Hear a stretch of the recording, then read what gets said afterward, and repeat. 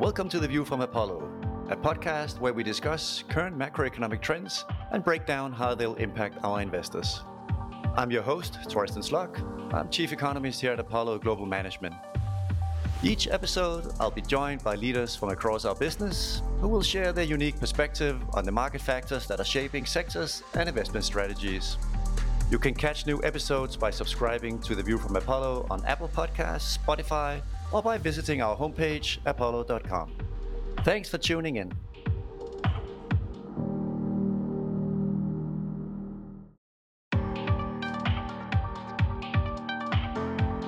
Hi everyone, welcome to today's episode of The View from Apollo. My name is Torsten Slok and I'm the Chief Economist here. On today's episode, we're going to be discussing the state of real estate, specifically how inflationary pressures are affecting this sector.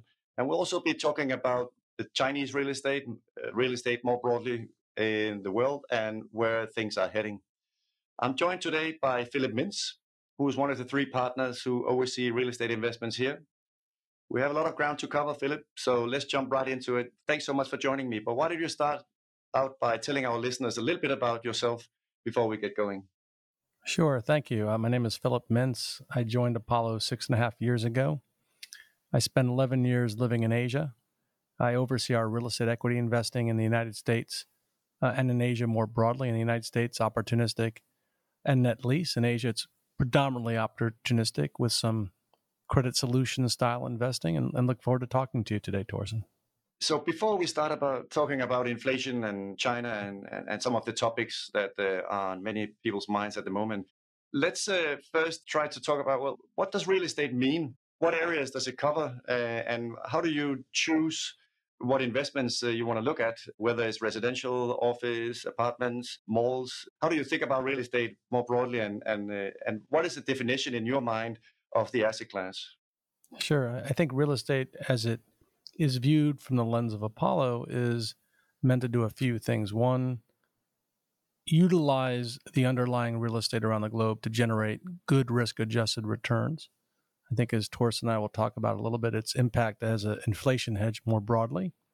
So both on a notional and relative basis, real estate is types of assets that people live in, work in, utilize for travel, for leisure, for hospitality.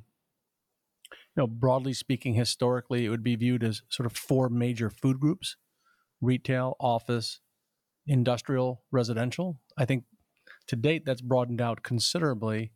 Things such as life sciences, manufactured housing, self-storage. Typically, the types of things we do might have 3 to 7 year horizons, both domestically and internationally. And in what ways has real estate been impacted by COVID? I mean, we spent a lot of time in the macro space discussing supply chain constraints and how wages are going up in construction and how hard it is to source materials when you want to build something globally. It's not only in the US, but everywhere. It's interesting. COVID has had intended and what I would characterize as unintended consequences. First, I think you have to think geographically. So COVID in the United States has amplified or accelerated certain demographic trends that were happening prior to coronavirus, such as the movement of the population to states that have cost of living and quality of living comparative advantage. So you would think about the Sun Belt. So where the primacy of the sort of city-state in the United States historically, with cities like New York, Los Angeles, D.C., Boston, Chicago, San Francisco, to a large extent, that's moderating as a result of the effects of coronavirus. I think in the United States, the second derivative of coronavirus has been the impact on labor and prices. So if you think about something like senior housing, to get employees, restaurants, lodging, much more difficult, much more costly. So margin compression is happening at the same time when you have certain demand challenges, which in many cases has been, really unforeseen. When you compare international versus the United States, let's take Asia. Asia has not had the same implications of coronavirus.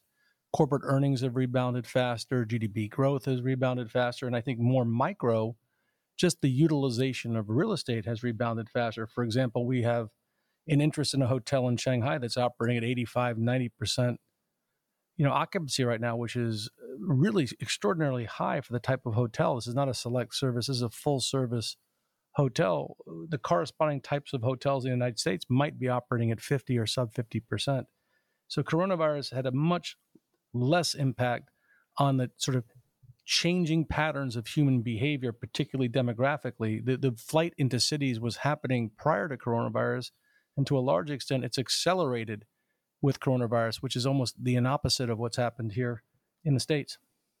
At the moment, there's a lot of attention in financial markets to Chinese property developers and the Chinese property sector and real estate sector more broadly.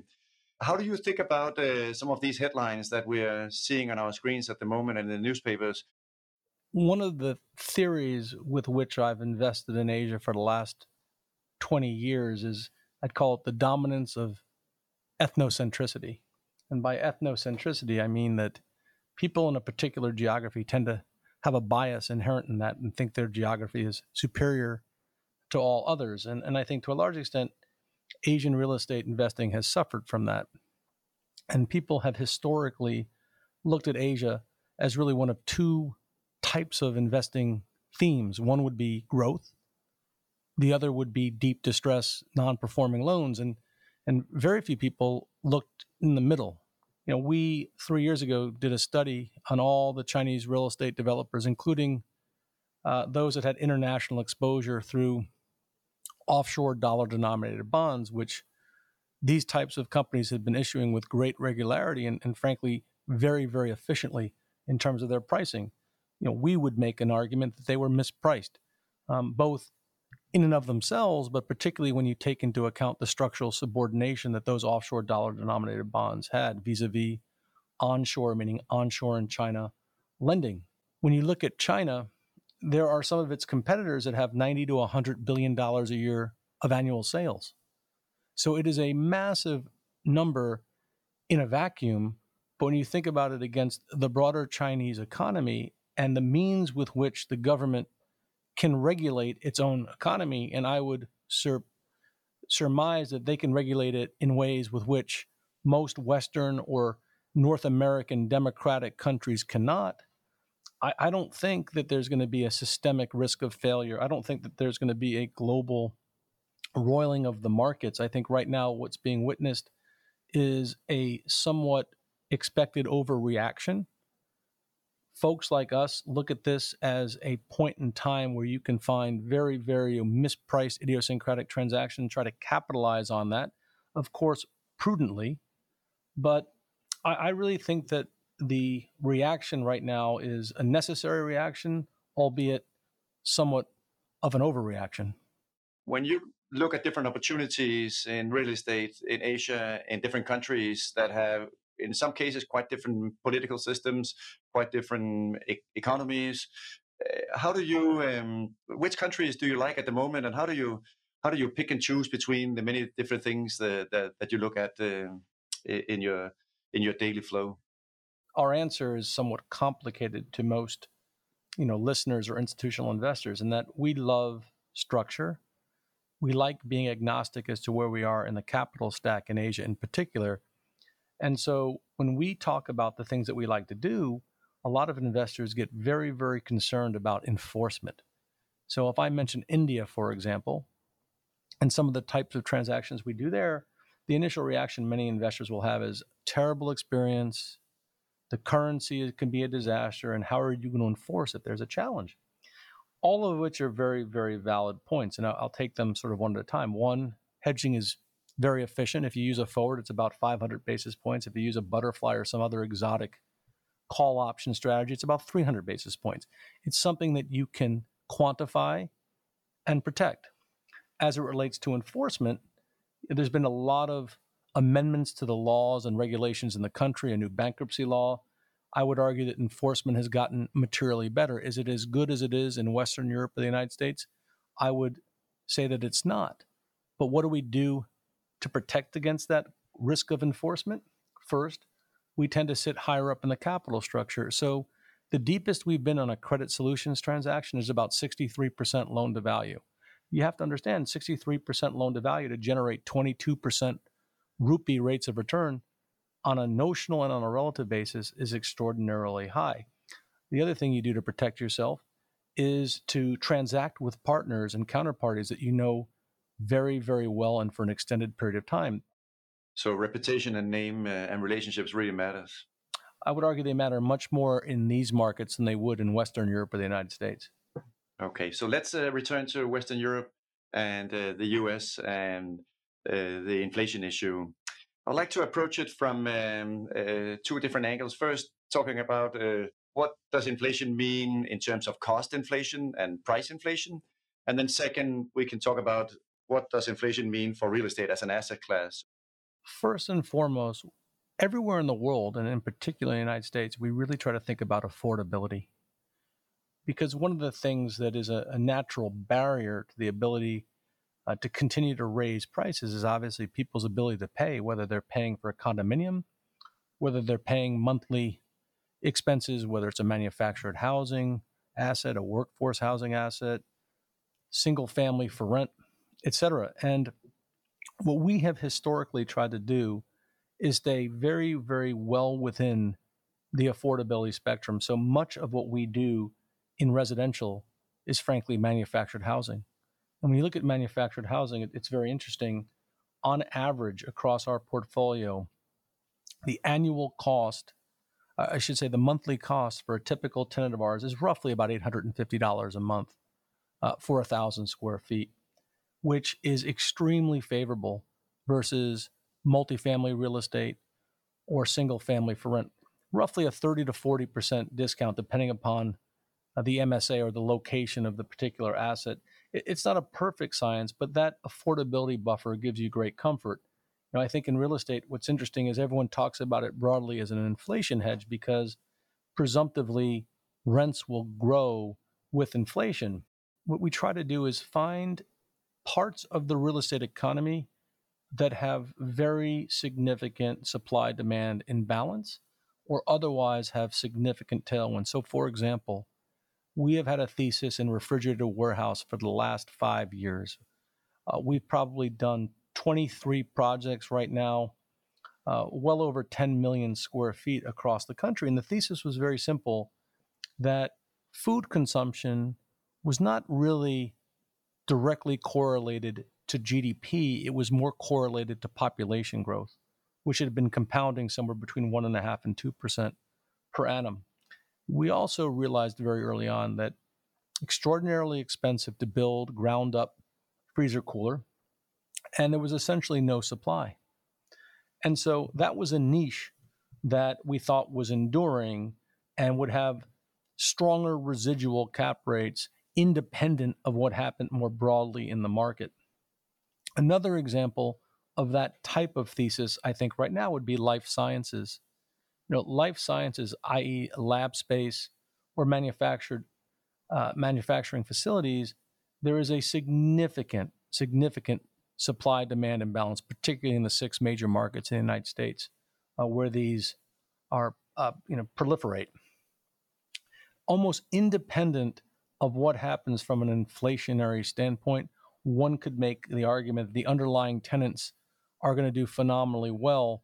And on a relative basis versus what I would characterize as more traditional, less supply constrained type of assets, capitalization rates should hold, certainly relatively on a more strong basis, but even notionally should hold because of the supply and demand of capital for this particular space. So again, 2 asset classes that historically would be considered very niche would not have been considered, to your first question at the start of the podcast. Your traditional real estate asset classes are very quickly becoming what I would call core real estate. The last asset class that I talked about a little bit would be manufactured housing. Again, an asset class that has, I think, been broadly misunderstood. Supply demand is in imbalance, meaning there's very, very little supply. Historically, there were about 9.2 million manufactured housing units in the United States. That number was actually shrinking as assets that had a higher and better use in economic terms were taken out of the stock of manufactured housing. Those types of idiosyncratic imbalances are what give us the extra comfort, if you will, to take the residual cap rate risk that you're taking in any real estate transaction. But there's a lot of anecdotes at the moment about problems sourcing materials, including for manufactured housing. How has that played into your strategy? It has definitely been an issue. We had a hotel that was opening in Palm Springs. The opening was delayed probably 5 months. For us, that's meaningful. It's 5 months of additional carry because we couldn't source things to finish out the room renovations. We're seeing it across lodging. We're seeing it in our assisted living, portfolio. The amount of turnover is phenomenal. It's a knock-on effect of what's happening in the U.S. economy versus coronavirus. I think what you have to do is really carefully underwrite a few line items, probably more so than you might have otherwise, to ensure that margin, compression is not going to get you. One very important thing that, of course, we spend a lot of time on is, of course, also commercial real estate and office space. You and I are sitting here in Manhattan, and as you know, some of the indicators for back to work are still suggesting that we are not even at 30% in terms of normal, in terms of how many people get back to the office after the pandemic. So, how do you forecast what the trajectory is going forward for people returning to office spaces? And importantly, also, what is your expectation in terms of how businesses will look at work from home and office space going forward? I think it's a great question. When the pandemic started, we took a look at some of the most dense markets in the United States, markets like Boston, New York, Chicago. And it was very interesting, other than San Francisco, which had somewhat of an inversion. And let me explain what I mean by that. In the other markets, the price of the CBD real estate, meaning the commercial business district. So let's take Midtown Manhattan, whether it was residential or office, versus the most comparable surrounding suburbs. So in this case, we utilized Westchester and Fairfield County. It was incredible. The price per foot or the rent per foot differential, 70, 80%, meaning that if you took a baseline in city center New York, it was about 2,000 a foot for a condominium. It was about 70% of that in the corresponding suburb.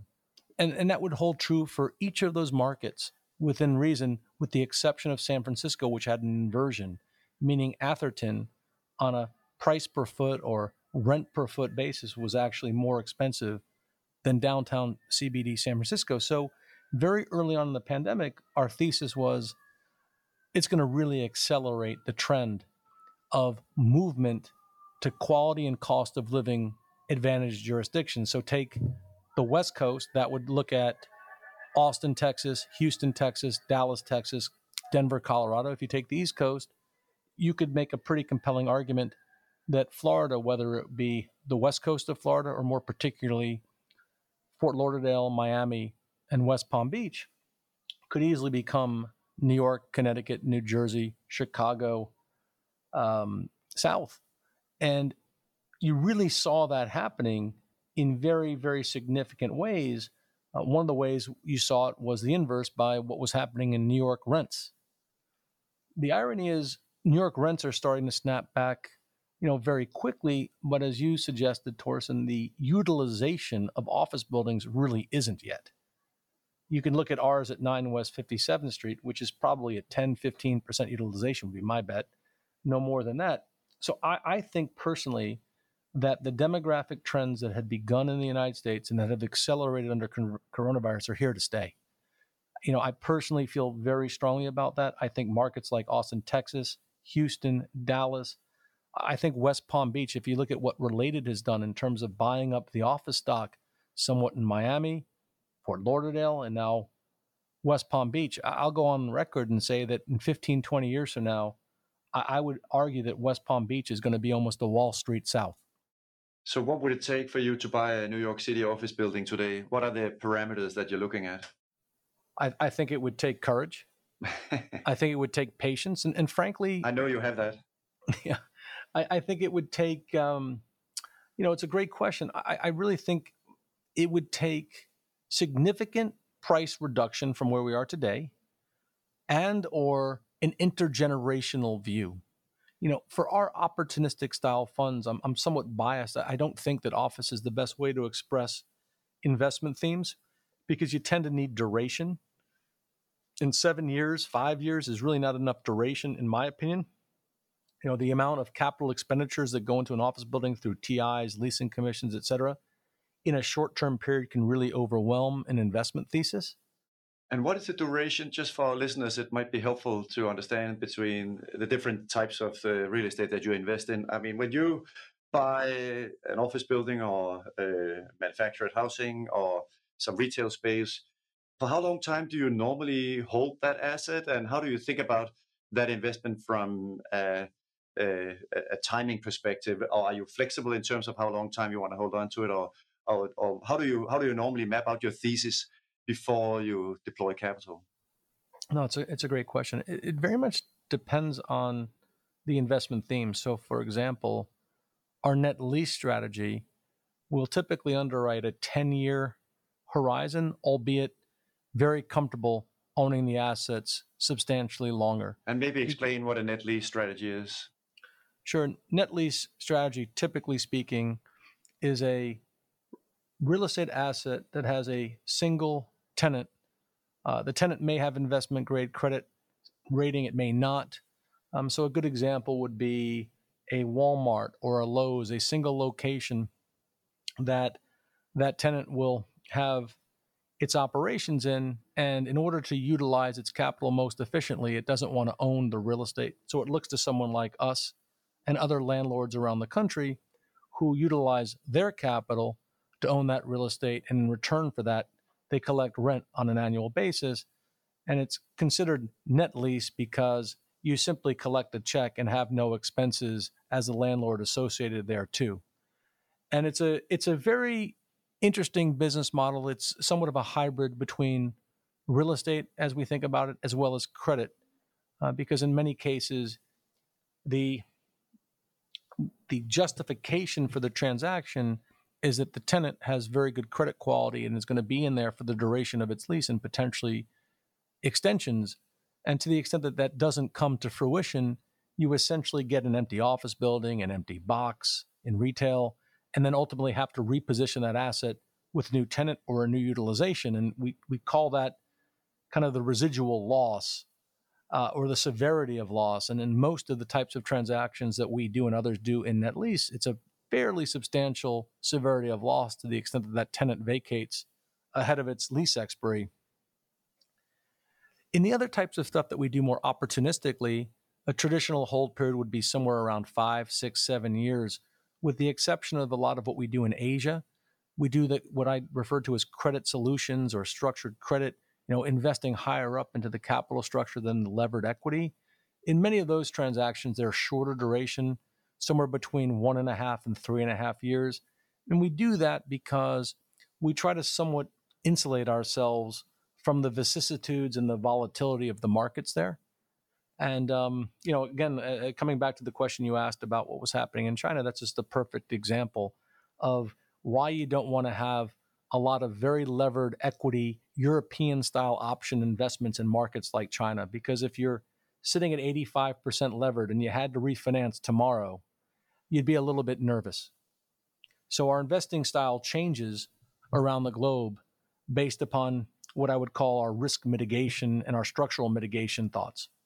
And one very important dimension when you think about, in particular, residential real estate is, of course, household formation or demographics. And obviously, as you scan the globe for opportunities, the demographics are quite different in many countries. You have a number of countries in, of course, Europe and, of course, also including in the US, where we have baby boomers retiring, where the demographics will be changing over the next 5 to 10 years. And given your long horizon, your investment decisions, of course, several Asian countries see very, very strong population growth still. And of course, including also elsewhere in the world where demographics and household formation can play a role. So how do you, when you put everything up on the scale and think about whether you want to invest in one opportunity relative to the other, how important is demographics and how do you think about that from an investment opportunity perspective? I think it's very important. The market that I will highlight is somewhere I lived for many years and invested in, which we currently don't in real estate, is Tokyo, Japan. Tokyo is essentially a city-state alongside the greater Kinki region, which is Osaka. You have a country with about 125 million people. You have GDP growth over the last 20 odd years and forecasted over the next 6 years, somewhere in the 1.5% range. You have very, very, very little to no immigration, certainly commensurate with its population. And I can't say that investors haven't made money there. In fact, real estate investors have made a considerable amount of money over the 10 years. But what's fascinating about it is when you really look through as to how that money was made, to a large extent, it was made on what I would call infinitesimal cap rate compression / very highly levered, financially engineered, structured transactions. I don't say that disparagingly. I don't say that pejoratively. It's a very legitimate way to invest. It so happens that it's not a tremendously Apollo way to invest. So as a result of that, we kind of shift to the countries where the demographic underpinnings are strong. Look at a dependency ratio.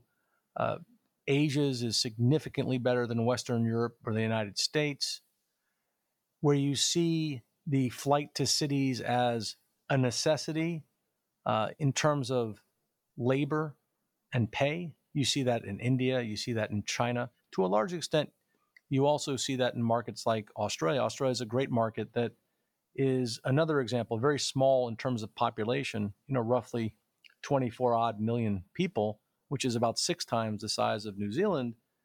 But what you'll find is cities like Melbourne and Sydney are undergoing massive transformations through inward migration and immigration, disproportionate to their sizes.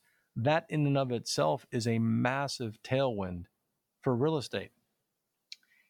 People in the United States may not otherwise know that or think that, but that has massive implications for our ability to invest in both credit and equity in Australia. So demographics, even getting down to the line item of affordability, in my opinion, is extraordinarily important. I think that most people, when they think of real estate, think about GDP growth, and they think that that's both necessary and sufficient. And I would argue that GDP growth is certainly a necessary ingredient. I don't think it's sufficient. You have to look at the demographics, the aging, the workforce, the flows of population, and ultimately resulting in household formation, which is going to drive residential directly, but it's also going to drive employment, which means office. Well, and in particular, given our conversation here has taken us to a lot of different forces that are impacting real estate, including, of course, demographics, as we talked about inflation, both on the cost side, also inflation in terms of the prices that buildings are being sold for at the moment. Before we wrap up, let me try to then add it all together and ask you the question, given these different forces and factors, and including, of course, also the COVID recession that we are exiting here as we speak, in your mind, what is the most compelling real estate opportunity that most investors aren't even aware of today? I would argue that right now, as it relates to real estate, the most mispriced risk, the most compelling, what I would call micro or niche investment that we see is in real estate structured credit in India. And let me briefly describe a transaction we did just to quantify what I mean by that. We recently did a transaction with a counterparty in India who was a non-bank financial company, and they wanted to diversify, de-risk, and de-lever their portfolio. So we selected 26 loans that we separately refinanced and capitalized in Singapore. And without getting into the details, the net effect of this transaction was for us to provide about $475 million of capital to sit from 0 to 37% loan to value against that collateral pool. When you work your way through the waterfall, meaning how the cash flows work once the repayments are made, we're going to earn roughly an 18% rate of return in rupee terms. We just got that transaction rated by Fitch at double B.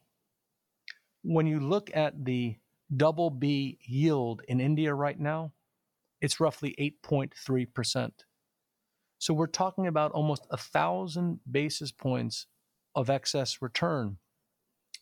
In my experience, that's a very, very unusual transaction to accomplish, where we satisfied our desire to get compensated for the risk we were taking, but at the same time, the counterparty has done extraordinarily well, as reflected in its publicly traded share price. It was a true win-win transaction. And I think that too many people view investors like us as vulture or capitalizing on other people's poor decisions or poor luck. And I would argue that in order to build an enduring, successful investing business, that's not the approach at all. You can clearly transact in a win-win solution, but yet achieve your objectives. And I think that, to your question, that's the market right now where there's the biggest opportunity to do that.